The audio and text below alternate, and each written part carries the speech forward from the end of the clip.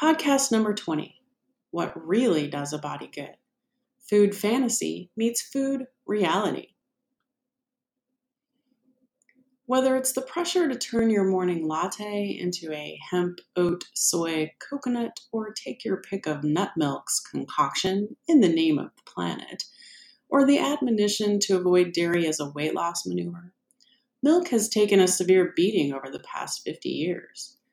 So much so that the milk industry once resorted to dramatic campaigns to cast milk in a sexier light, to literally put milk on the lips of countless celebrity icons.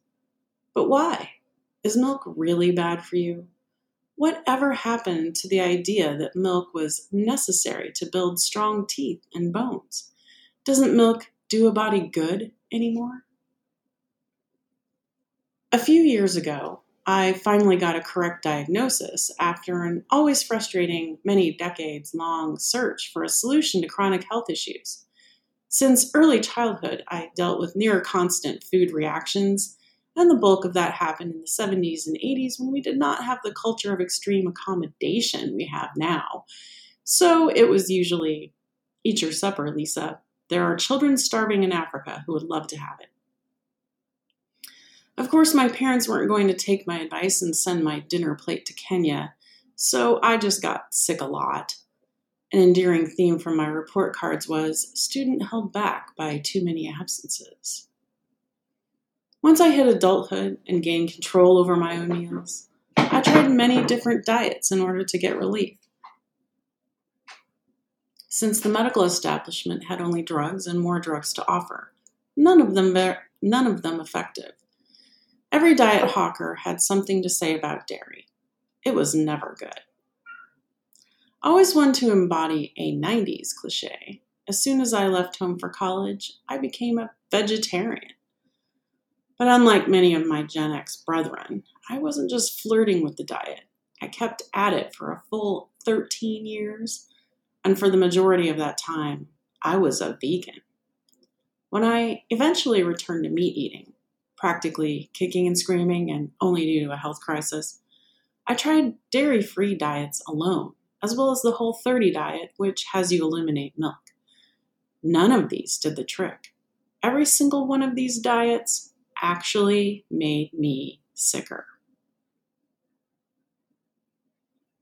It has been 100% the alternative healthcare providers in my life, the herbalists and acupuncturists, who've been quickest to render anti-dairy judgment. But well-meaning family and friends have been guilty of anti-milk evangelism as well, especially women. Ironically, considering how important calcium is for bone health, women seem to have particularly embraced an aversion to cow's milk. Many of the women I know are either avoiding dairy altogether or severely limiting it in their diets. At least back on the West Coast, this is less true here in the Midwest. Now that I've been down the rabbit hole on this whole milk issue, I can see how totally misguided the anti-dairy assumptions are, though I do understand where they come from. One of the reasons we've shied away from milk is due to the excesses of the industry itself. The reports of growth hormones and antibiotics making their way into our milk cartons. This is the result of the often inhumane conditions at large-scale dairies, more accurately called confined animal feedlot operations, or CAFOs.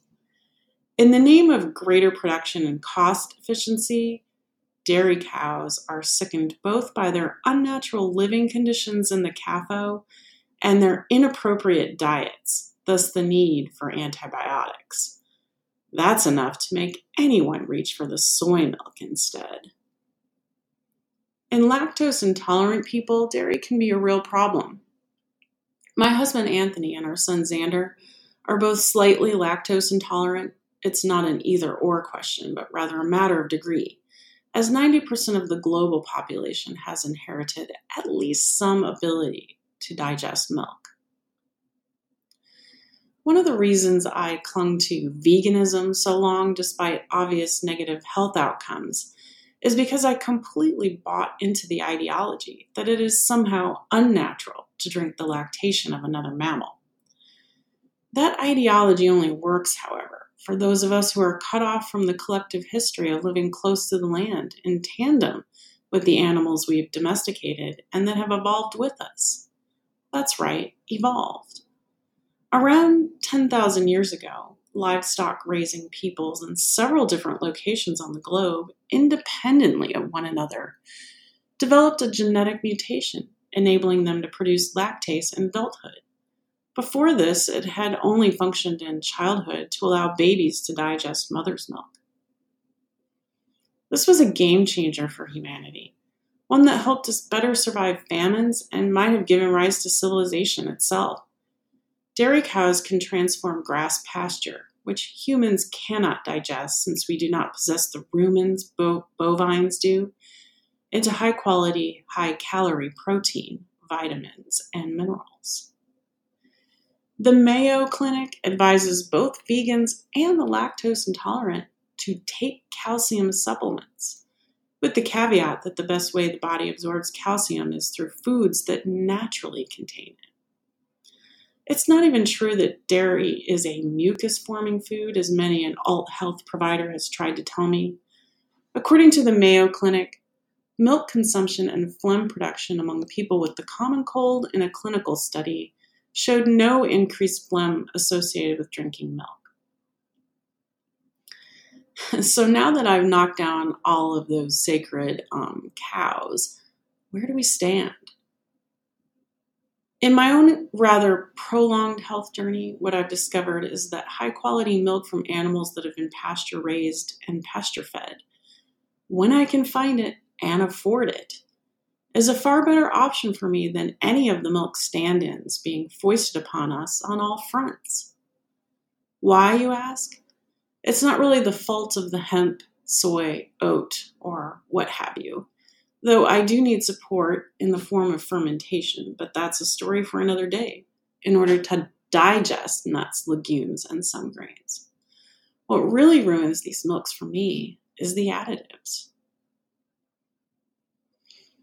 Without exception, none of these substances creates a milk with the same viscosity, the same creaminess as real cow's milk. So food scientists try to fake it with gels, gums, and thickeners. I challenge you to read the labels of your Alterna milks and find one that doesn't contain gellan, guar, and xanthan gum or carrageenan and the like. Most contain more than one of these. For example, this popular hemp milk lists both xanthan and gellan gum. These highly processed foodish substances might start out as something legit. Carrageenan is a seaweed found in the British Isles, but A, seaweed doesn't really belong in nut milk, does it? And B, by the time the processing is done, they hardly resemble their original form. Most of these additives are used in both food and non-food products, which is itself cause for question. It's not just the thickeners. Plant-based milks also contain a lot of other junk to make them shelf-stable for the long haul. Did you notice that hemp milk above also lists disodium phosphate and tricalcium phosphate as ingredients? These are both straight-up chemicals.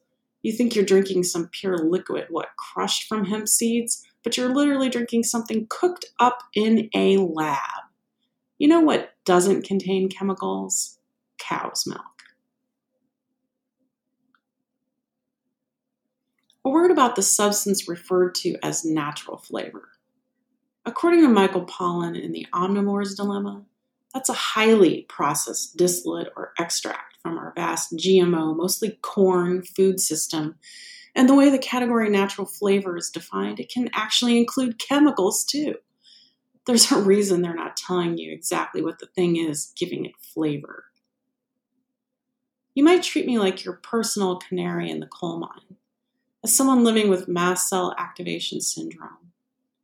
I've learned the hard way to avoid all of these additives entirely, as they will give rise to a host of reactions throughout my system, ranging from the immediate severe heartburn with esophageal convulsions, in which I spit up slimy bile, yuck, to the predictable and intermediate stomach upset, to the delayed and inflamed bladder and symptoms resembling cystitis, as well as intestinal distress.